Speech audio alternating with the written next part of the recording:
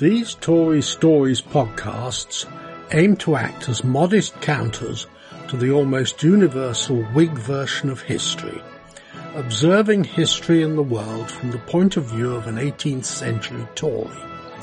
Their particular focus will be on the Industrial Revolution and the Tory achievements of 1660 to 1832.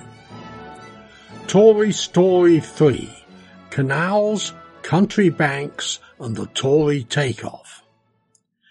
The thesis of my book, Forging Modernity, is that the Industrial Revolution resulted from unique British policies pursued over more than a century. In this podcast, I'd like to focus on the exact moment of economic takeoff, the late 1760s.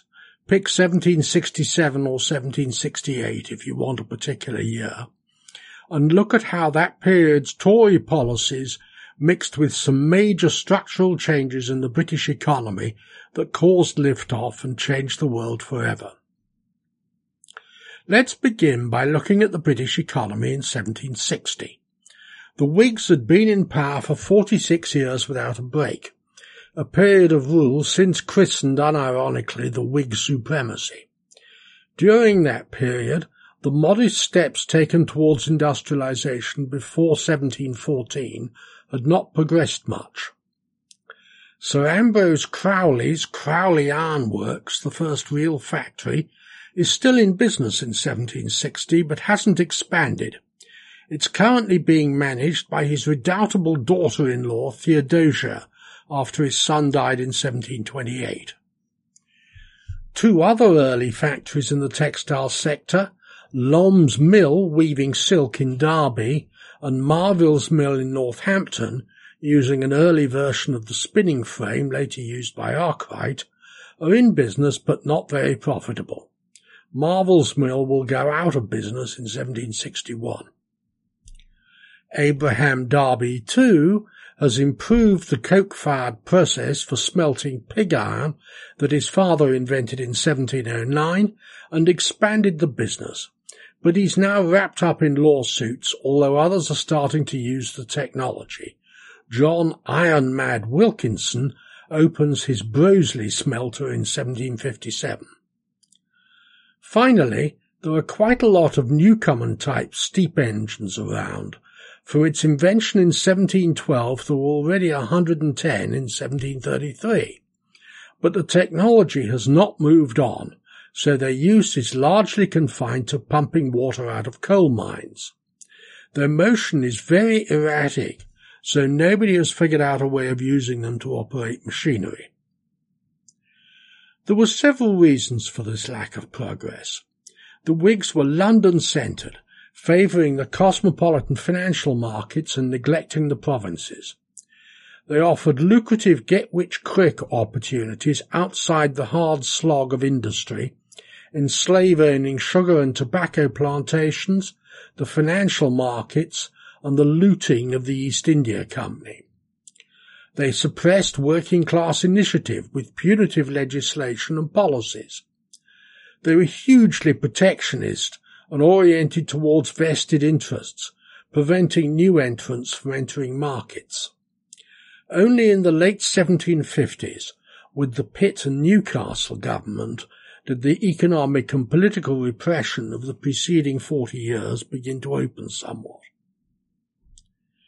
Then in October 1760, the aged George II, who like his father had insisted on only Whig governments, he died, and his grandson, the young George III, succeeded to the throne. George III had been brought up in an atmosphere of opposition to the Whigs. His tutors, Simon Earl Harcourt and James III Earl of Bute, were both Tories. Also, he'd studied Bolingbroke's On the Idea of a Patriot King, which set out what a Tory government should aim for. Tory policy, while focused on church and king, was anti-metropolitan, open to the provinces, anti-corruption, open to the working classes, and believed in a blue-water foreign policy, increasing Britain's trading potential rather than endless involvement in European wars. George III's Tory proclivities were revealed by bringing Bute into the government in March 1761, fighting an election in that year in which Tories were able to gain seats in better proportion to their national support. Then he made Bute Prime Minister in May 1762, forcing out the Duke of Newcastle, who'd been in high ministerial office in 1717, and forcing out a whole host of Whig officials who'd grown lazy and arrogant in their sinecures. This was greeted with widespread rejoicing. Thomas Arne wrote an opera, Artaxerxes, to celebrate it, and as the splendid Tory MP for Oxford University, Sir Roger Newdigate, said, "Men must love peace. Men proscribed and abused for 50 years should be presented with fools' caps if they make ladders for tyrant Whigs to mount by." The left Whiggish American colonies would become increasingly disgruntled from this change, but ordinary people outside London mostly rejoiced. So much for Sir Louis Namier's Doughty theory that there were no political parties at this time. Bute's Peace of Paris in 1763 was also popular, though Whigs and their hangers-on in the media groused about its terms. Canada, Florida and India were to them a grossly inadequate return for their Whig war. They wanted the slave economy Guadeloupe as well. Bute did not last long, but from now on governments would be truly mixed. Except for brief interludes in 1765 to 67 and 1782 to 83, all ministries would have a healthy admixture of Tories, and some, notably those of North and later that of Pitt, would be Tory-dominated. The Tory dominance was extended through the legal system by the work of Sir William Blackstone, whose 1765 to 70 Commentaries on the Law of England codified the common law, making it available to literate people from all backgrounds. What did the Tory re-entry mean for the economy? Well, for a start, it meant better economic policy. The Tories were more free trading than the early 18th century Whigs. They believed in a global Britain oriented to worldwide trading opportunities with a blue water foreign policy and without significant ambitions in European power politics.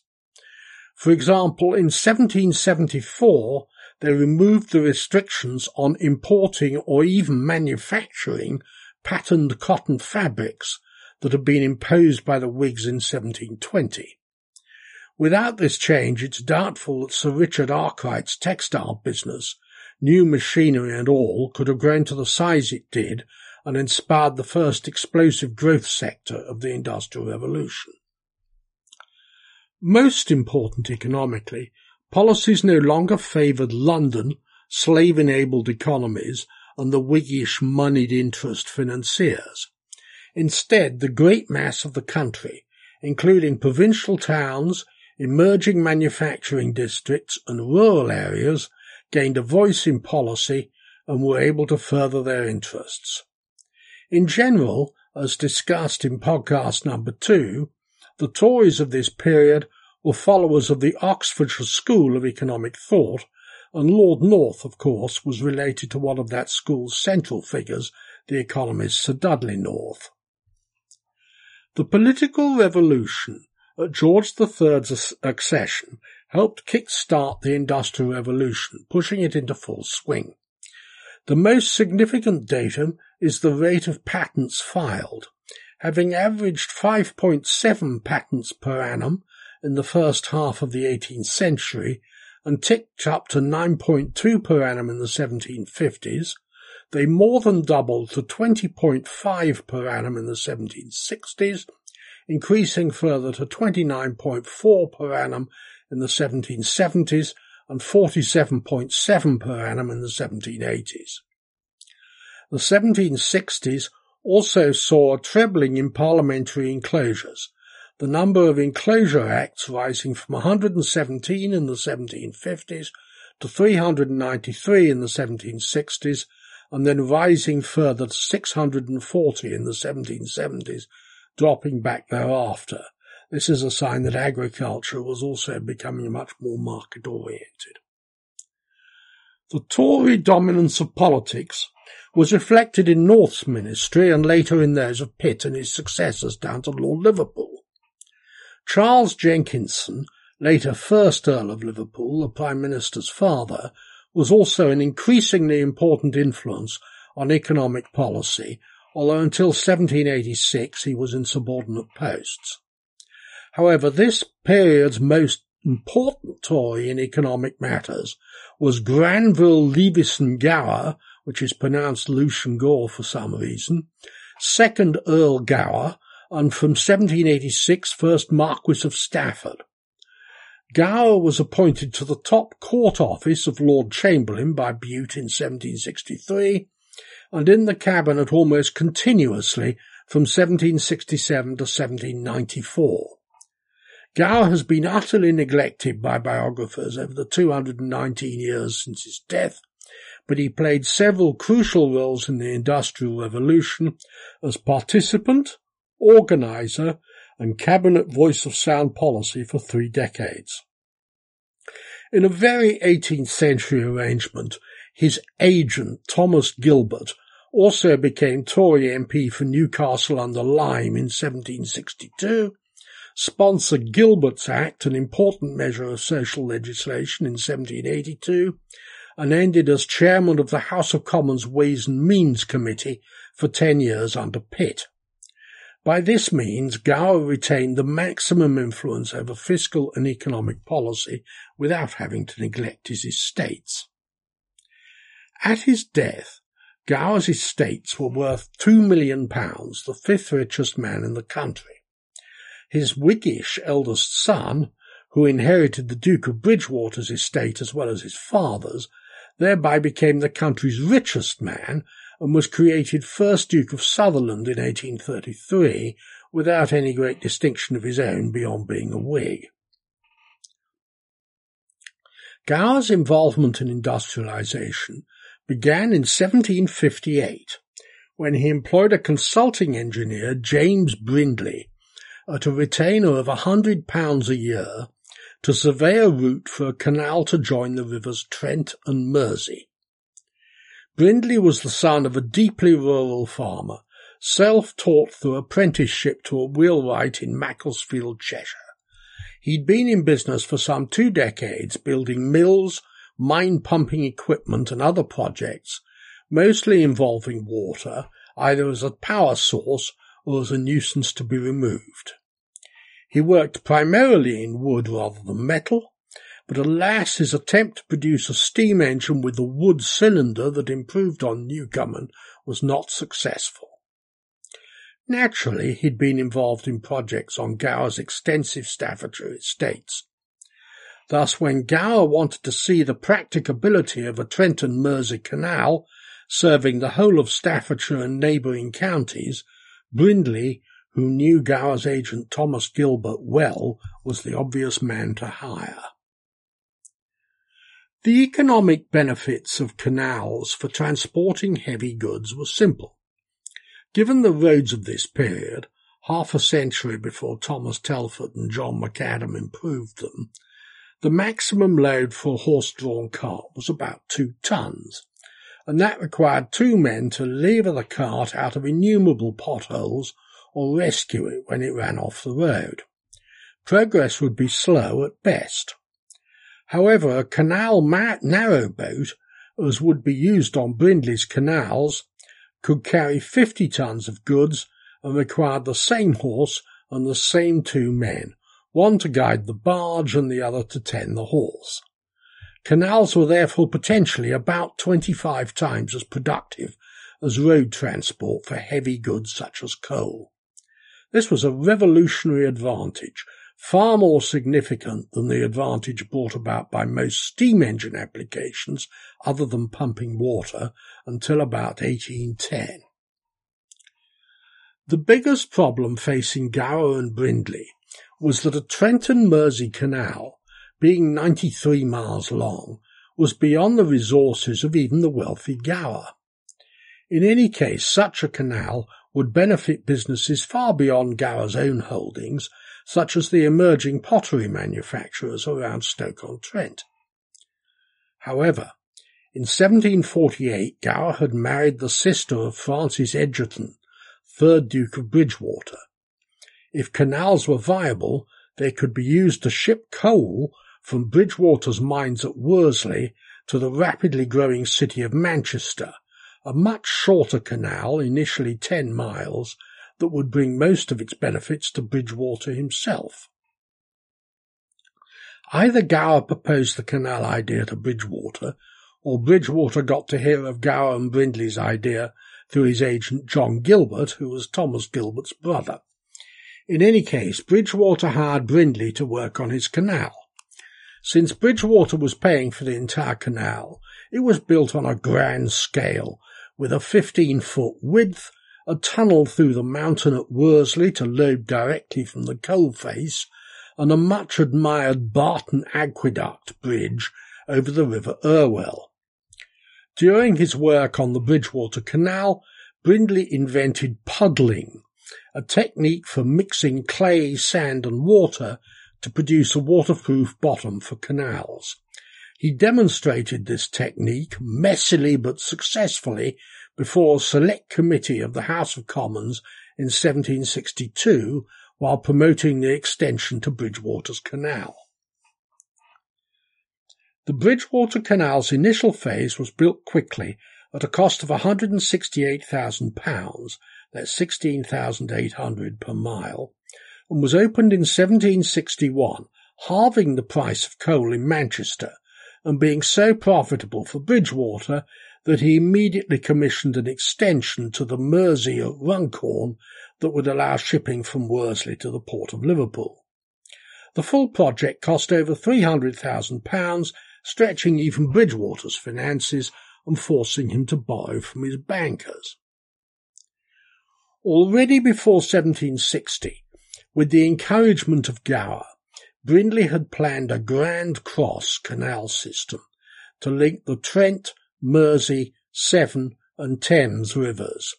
The Trent and Mersey would be the most important first leg of this plan. If this could be achieved, the entire Midlands would be opened up, sharply reducing the cost of heavy goods such as coal and enabling the products of Staffordshire's potteries, the West Midlands ironworking businesses and Birmingham's toy manufacturing to sell cost competitively both throughout Britain and through the ports of London, Liverpool and Bristol throughout the world. Once the first section of the Bridgewater Canal was opened and its construction much admired, it was available as a demonstration project to help in financing other canals. Other dukes took note of the Bridgewater Canal's success, but so did non-ducal businessmen, who realised that the cost of a local canal was well within the financial reach of local merchants and industrialists banging together, while the benefits of a canal for heavy goods transport as an alternative to horse-drawn haulage over muddy roads were potentially immense. Naturally, Brindley was involved in most of the early canals, particularly in the Midlands. Since they were funded by share issues and debt from local tradesmen and gentry, Brindley's canals were built on a less luxurious scale than the Bridgewater, with only a 7-foot width and winding routes that followed the contours of the land to avoid expensive locks and even more expensive tunnels and aqueducts. As a result of Brindley's canal design, the standard canal narrowboat was 70 feet long and 7 feet wide. One such businessman was Josiah Wedgwood, who had opened his own Ivy Works pottery in 1759 and, fired by the success of his creamware, was rapidly becoming both locally prominent and quite wealthy. He sold a dinner service to Gower in 1764 and learned about the projected canals at an all-day dinner with Gower, Brindley and the two Gilberts. Wedgwood quickly realised that the Trent and Mersey Canal would revolutionise his business. It would make raw materials such as kaolin from new deposits in Cornwall cheaper to obtain. It would also greatly reduce breakages on China's shipments to London and elsewhere. The roads around his pottery in Burslem were particularly bad, since local potters dug them up for the red clay, an essential ingredient.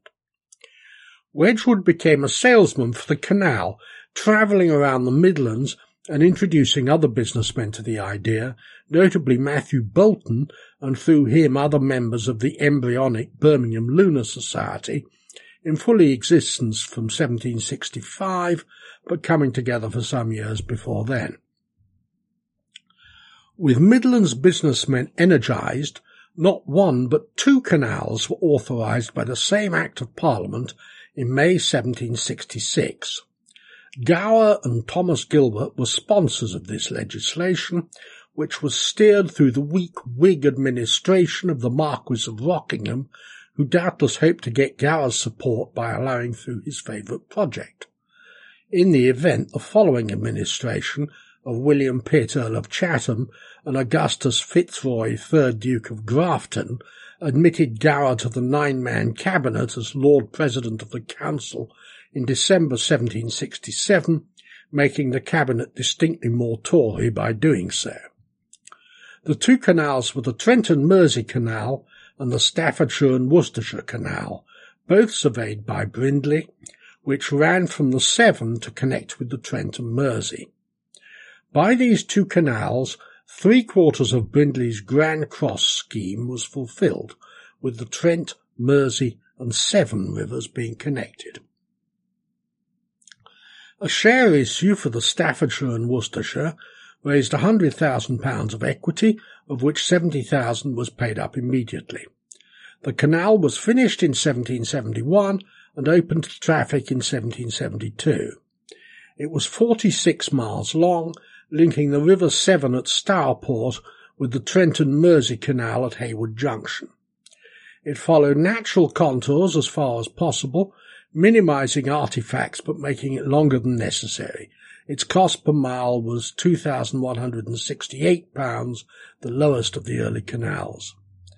The canal would carry coal from nearby mines to the ironworks of John Wilkinson and Abraham Darby III, and pottery from Staffordshire to Bristol's international shipping trade. It was an immediate financial success, and in 1828 paid a dividend of £40 on each £100 share, for which 140 was eventually paid up, the shares selling at £800 per share. When the Trent and Mersey Canal was authorised in 1766, 66,900 of the authorised share capital of 130,000 had been subscribed. By further Acts of Parliament, another £166,000 was borrowed by the canal as it ran into cost overruns, making a total debt and equity capital of £296,000. Josiah Wedgwood cut the first sod of soil at the massive celebration on 26th of July 1766. The canal was 93 miles long from Preston Brook, where it meets the Bridgewater Canal, to the River Trent at Derwent Mouth in Derbyshire. By 1771, when Wedgwood's Etruria factory opened, most of the canal had been built to Preston Brook, as had the eastern section from Burslem to the Trent. The remaining obstacle was Kidsgrove Hill near Stoke-on-Trent, under which the canal drove the 2,880-yard Harecastle Tunnel, through which boatmen propelled the boats by foot, lying on their backs. The canal's economics were helped by Kidsgrove Hill proving to consist largely of coal, which was mined by the Golden Hill Colliery, partly owned by Brindley. Since Kidsgrove stood at the canal's high point, the steam engine pumping out the mine supplied the necessary water to the canal. Even with this tunnel, the canal's cost was a modest £3,213 per mile. The full canal was opened in 1777. Like the Staffordshire and Worcestershire, the Trent and Mersey Canal was immediately financially successful, paying off its bonded debt, and at the 1825 peak sold for £4,000 per £200 share, paying an annual dividend of £150. The third spectacularly successful canal was the Birmingham Canal, authorised by Parliament in February 1768, with sponsorship from Matthew Bolton and the Lunar Society, to run from Birmingham to the Staffordshire and Worcestershire Canal near Wolverhampton, on a Brindley plan which was largely level but meandering, with branches to Ocker Hill and Wednesbury, where there were coal mines. 500 shares of £140 were subscribed for a total of £70,000. The cost overrun to an eventual cost of £102,400, or £4,091 per mile, was covered by short-term loans and subventions from running profits. The first building was to Wednesbury, whereupon, as in Manchester a few years earlier, the price of household coal in Birmingham halved overnight. The full canal of merely 23 miles was completed in 1772, just before Brindley's death. There were two separate terminals in Birmingham, as well as a branch to Bolton's Soho manufactory. The Birmingham Canal borrowed another £121,400 from 1784 to 98 to construct the Birmingham and Fazeley Canal, which connected with the Coventry Canal. This money was repaid between 1800 and 1819. With this additional leverage and new asset, the canal's £140 shares were already selling at 900 in 1792 and were divided into eighths. By 1828, an eighth share was selling for £300, while dividends were 100% on the original £140 shares. 4 other canals were authorised by Parliament during this initial burst between 1766 and 1770, but their completion was delayed in all 4 cases by the American War, so they were less spectacularly successful. 2 of them were outside the Midlands, so not part of Brindley's Grand Cross. The Forth and Clyde Canal, with no Brindley involvement, was authorised in 1768 with capital of £200,000. Its 35 miles between the two firths was not completed until 1790, and it was only modestly successful. The other non-Midlands canal, the Leeds and Liverpool Canal, was the longest in Britain, initially 116 miles along a Brindley proposed route. Authorised in May 1770, it was delayed by not 1 but 2 wars, so not completed until 1816. However, despite an astronomical final cost of £1.2 million and multiple fundraisings, it was eventually successful, his £100 shares selling at 470 by 1829. The Leeds and Liverpool Canal proved central in supplying coal to the Lancashire textile industry once that industry became steam-powered.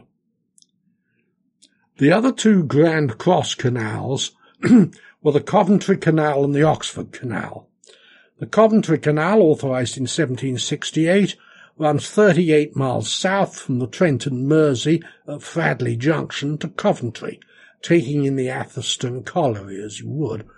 It was underfunded, and Brindley was fired in 1771 since his construction standards were too high. It then ran out of money and was not completed until 1790. However, its shares were selling at £610 per hundred by 1834. Finally, the Oxford Canal, authorised in 1769, sponsored by its chairman, the splendid Sir Roger Newdigate, runs 678 miles from Hawkesbury Lock on the Coventry Canal to the Thames at Oxford, thus completing Brindley's Grand Cross vision by connecting the system to the Thames. Again designed by Brindley, it was plagued by cost overruns and only completed in 1790. But even in that year, Sir Roger was getting a dividend return of 100% on his initial investment, which return at his death in 1806 funded Oxford University's Newdigate Prize for English verse composition. The canal's spectacular profitability lessened after 1805, when the Grand Junction Canal provided a broader, more direct link to London, but the shares were still trading at 670 per hundred in 1829. Brindley's last years were busy ones. galloping on his horse across the Midlands from canal to canal, surveying the progress of works on each one. It probably hastened his death in 1772 at the age of only 56.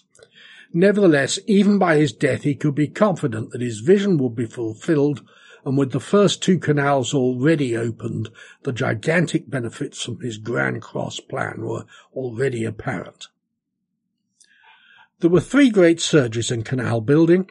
This period of roughly 1766 to 77 before the American War, the late 1780s before the Napoleonic Wars, and 1816 to 25 after the Napoleonic Wars ended.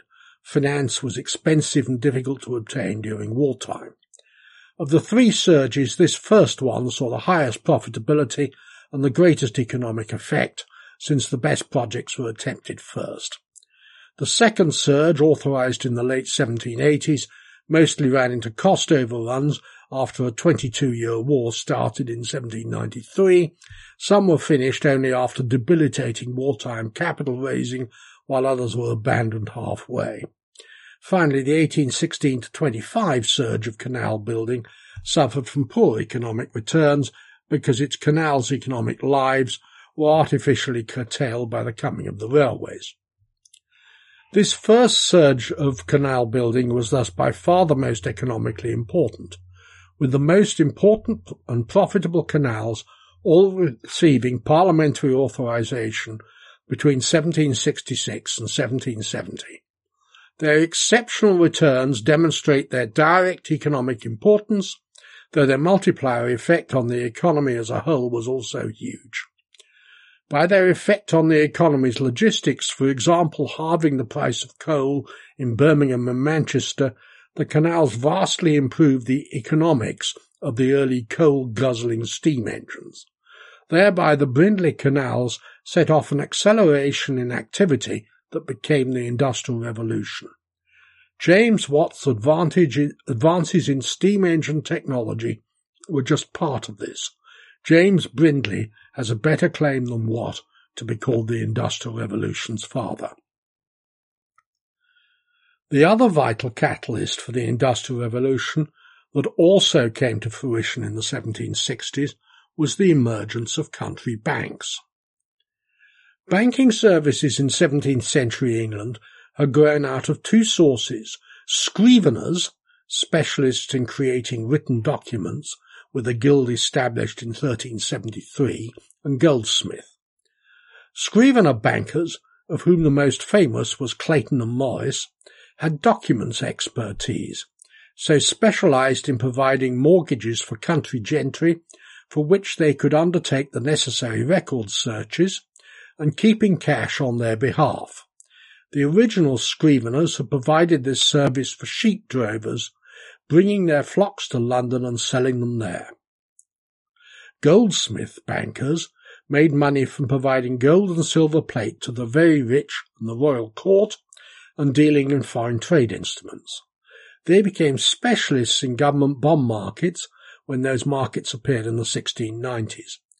This was initially an excessively lucrative business that caused them to grow at the expense of scrivener bankers.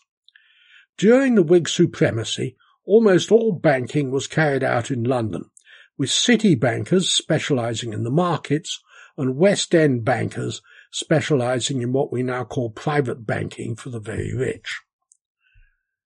By the Bank of England Act 1708, no bank other than the Bank of England was allowed to have more than 6 partners. This didn't matter to the goldsmith bankers, who became very rich and snooty like the merchant banks of 1914. However, there was a huge void in providing financial services to the gentry, tradesmen and other ordinary people outside London.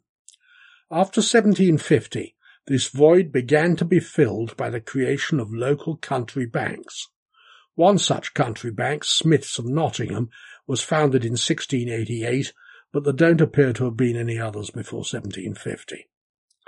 These country banks had a business mix like the old scrivener bankers, but were concentrated in one provincial town, their headquarters. They were typically set up by local attorneys with partners drawn from the most prosperous local tradesmen, and had modest capital, normally below £10,000. Country banks' legal setup affected how they did business. They could not grow much because their capital was so limited. And until the 1826 crisis, each year's profits were normally paid out as dividends to partners. They did not have many posh, wealthy landowners as partners because of unlimited liability, the unhappy experience of 2 Scottish dukes among 114 partners of the Ayr Bank — there was no partner limitation in Scotland — who were pursued until the 1820s by creditors from its collapse in 1772, showed the downside of being the richest partner in a bank that went wrong. They did no long-term lending because the Usury Act of 1714 prevented them from charging interest of more than 5%. No junk bond market, therefore.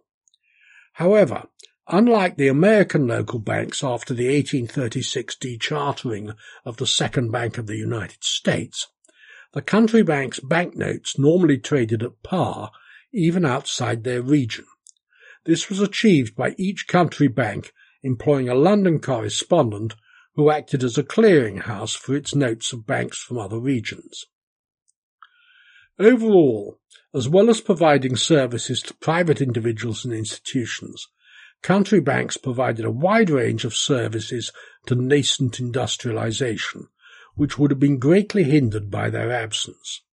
First, there was the simple matter of introductions to financing sources. The banks generally didn't provide venture capital directly, but their partners and wealthy customers might. Discounting bills of exchange, and thereby providing liquidity, was often the main introductory service, but paying wages to workers in local banknotes and providing receivable financings through discounting were all common. In addition, the country banker might provide inventory and other financing through overdraft facilities to the business's owners, generally secured by promissory notes, often for double the amount of the loan facility, or secured by mortgages which were highly illiquid but represented a claim on an asset of real value. In one case, Praed & Company of Truro, country bankers came to specialise in Watt steam engines pumping out Cornish tin and copper mines, an early example of effective equipment financing with relationships with both the mines and Bolton & Watt. Finally, country banks provided executor and trustee services when a proprietor died, facilitating the continuance of the business after his death. Knocking out the fly-by-night operations, there were by 1780 a couple of hundred solid country banks, all run independently by different partner groups. Since there were no centralized credit training, each country bank did the business in its own way with its own specialties. Providing an entrepreneur was not so eccentric as to set up his business where there was no local expertise, there were probably half a dozen country banks he could talk to within a day's horse ride, each of them doing business differently. Even as a working man, he could probably get an introduction to one of them or more if he needed it. These people were regarded as superior tradesmen, not socially grand like the later London merchant bankers. As one example, Richard Arkwright, with limited education and a background as a hairdresser and wig maker, got considerable financial help from Wright & Co. of Nottingham, a country bank founded in 1761. The result was that in the country banking system, many entrepreneurs obtained finance and a vast range of small businesses were able to discount their receivables, which is what most of them needed. No groupthink was possible, no fashionable ideas quelled the eccentrics, the bankers were not fashionable. If an idea could work and could be begun on a modest scale, the chances were that it could be financed. The localism and pluralism of England's country banking system made it a major contributor to the Industrial Revolution, which has not been sufficiently recognised. If banking had still been concentrated in London as before 1760, it's most unlikely that the many small-scale early industrialists in the provinces could have obtained finance. The 1760s also saw the emergence of 5 important industrialists whose careers, immensely assisted by the Canals and country banks, launched Britain fully into industrialisation in all its facets. They were Josiah Wedgwood, the potter in business from 1759, who invented modern marketing techniques and for whom the Trent and Mersey Canal was essential. His Etruria works was built beside its route. John Roebuck, founder of the Carron Iron Works in 1759, and he owned a colliery, patron of James Watt in the 1760s to attempt to pump out the colliery. Carron was a prime instigator of the Forth and Clyde Canal. John Wilkinson, ironmaster from 1757 and inventor of the boring machine for steam engine cylinders in 1774. Early investor in the Staffordshire and Worcestershire Canal, later founded several country banks and issued his own copper coinage. Richard Arkwright patented his spinning frame in 1769, his early efforts funded by Wright and Company. He was the main financier of the 14.5-mile Cromford Canal to serve his Cromford mill. His son founded a country bank.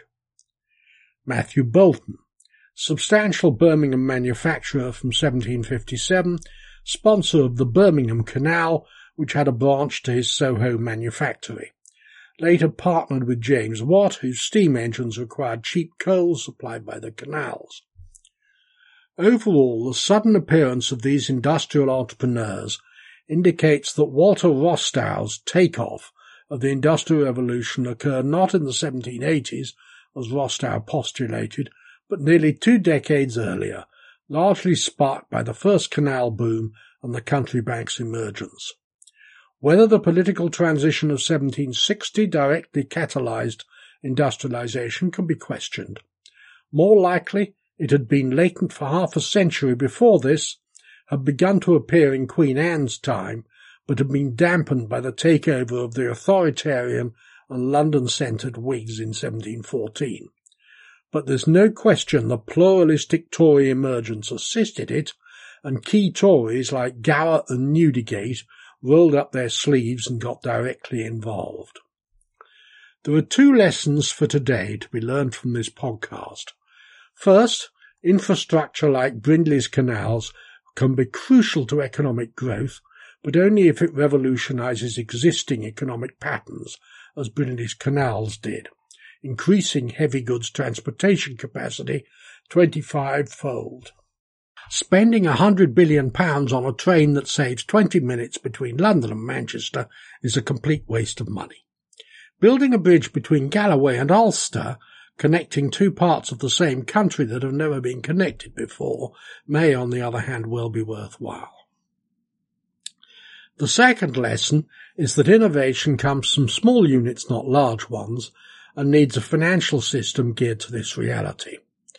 A financial system of behemoth banks with 100,000 employees is a nominally private sector version of the old Soviet GOS plan. It will never finance anything new and useful.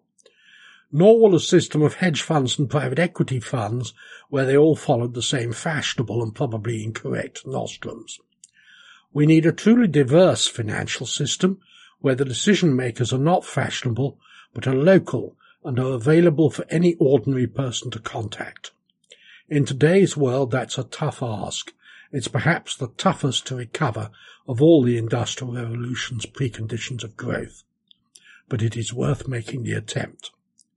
Finally, I hope this podcast has convinced you that the emergence of the Industrial Revolution in Britain was indeed a Tory story. Thank you very much for listening. That is the end of Tory Stories, podcast number 3.